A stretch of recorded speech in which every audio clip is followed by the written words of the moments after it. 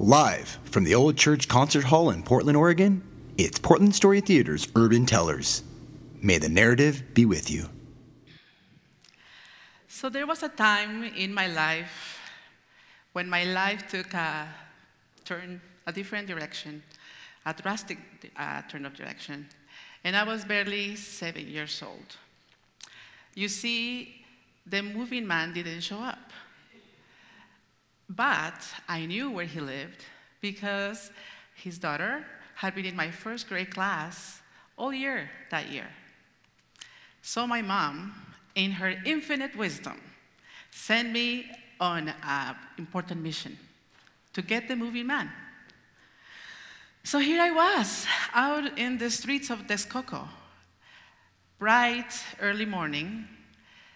The sun rays shone red and golden rays on top of everything.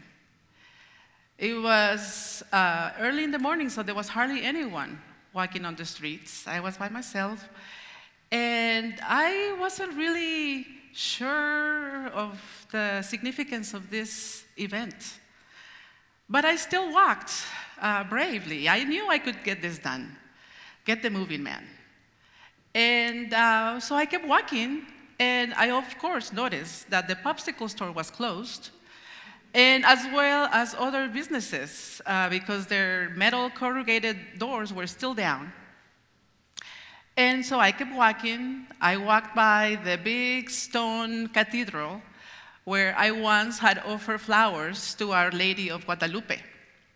And I kept walking, and I walked by the old market where my father had his businesses. But I had to keep walking because the moving man lived farther up near to the new market. And so I walked, and when I got there, I knocked on the door, and I waited.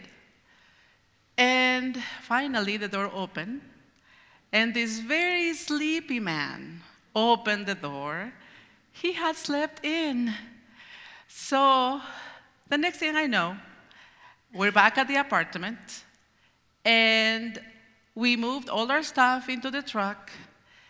We didn't have much, and we were there. My brothers, Oscar and Eddie, were in the back, jumping up and down on the mattress, having the time of their lives. And my mom, my little brother Victor, who's in Mexico now, were in the front with the driver, and we had made it. We were moving. Mission accomplished. I got the moving man. And you see, my mom, she had tried to move away multiple times before. She moved away, and the last time she did, my father, threatened her. She would take us away from her. So then she decided that she was going to make the grand escape. She was going to plan it well. She was going to make sure that he wasn't going to be there so we could move away from good. And so we did. But we told everyone that we're going to go far away. We're going to go all the way back to Chiapas, where my mom was born. And we still have family there, but Chiapas is so far away. It's like to the border with Guatemala. But what we actually did is that we went into hiding to my tia Flor's house, my mom's older sister, and my cousin Jacob. For a while, he was my only cousin our age that we could play with. And that house was only about 10 minutes away from Texcoco, in the state of Mexico. And my tia had a mansion, according to me. It was a 2-story house. It had stairs that went around up to the 2nd floor.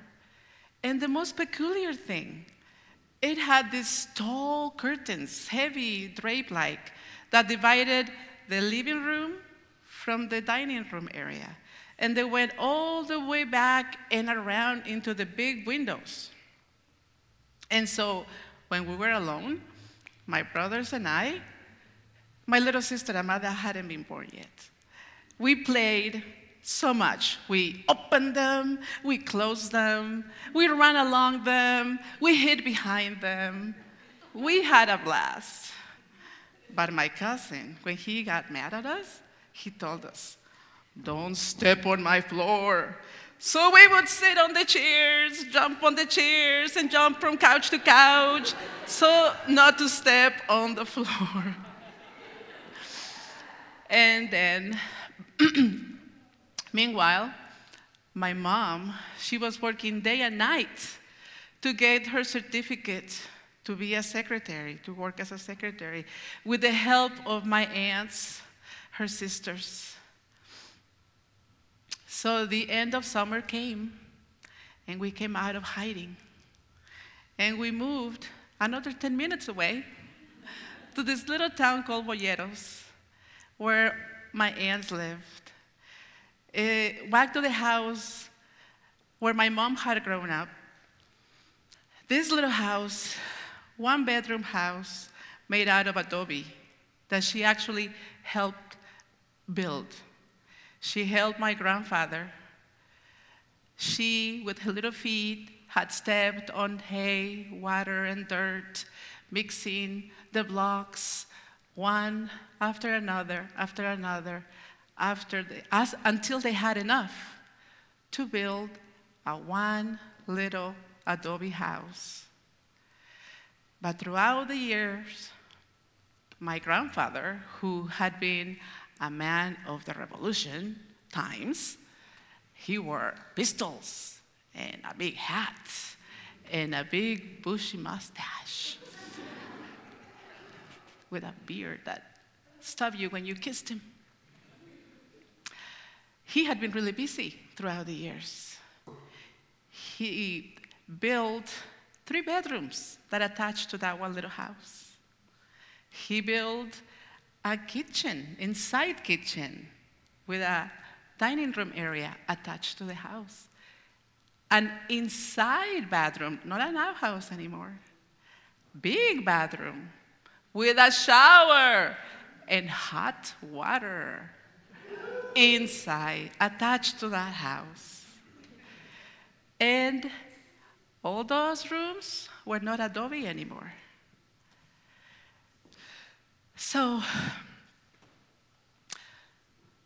it's almost been 43 years since that time.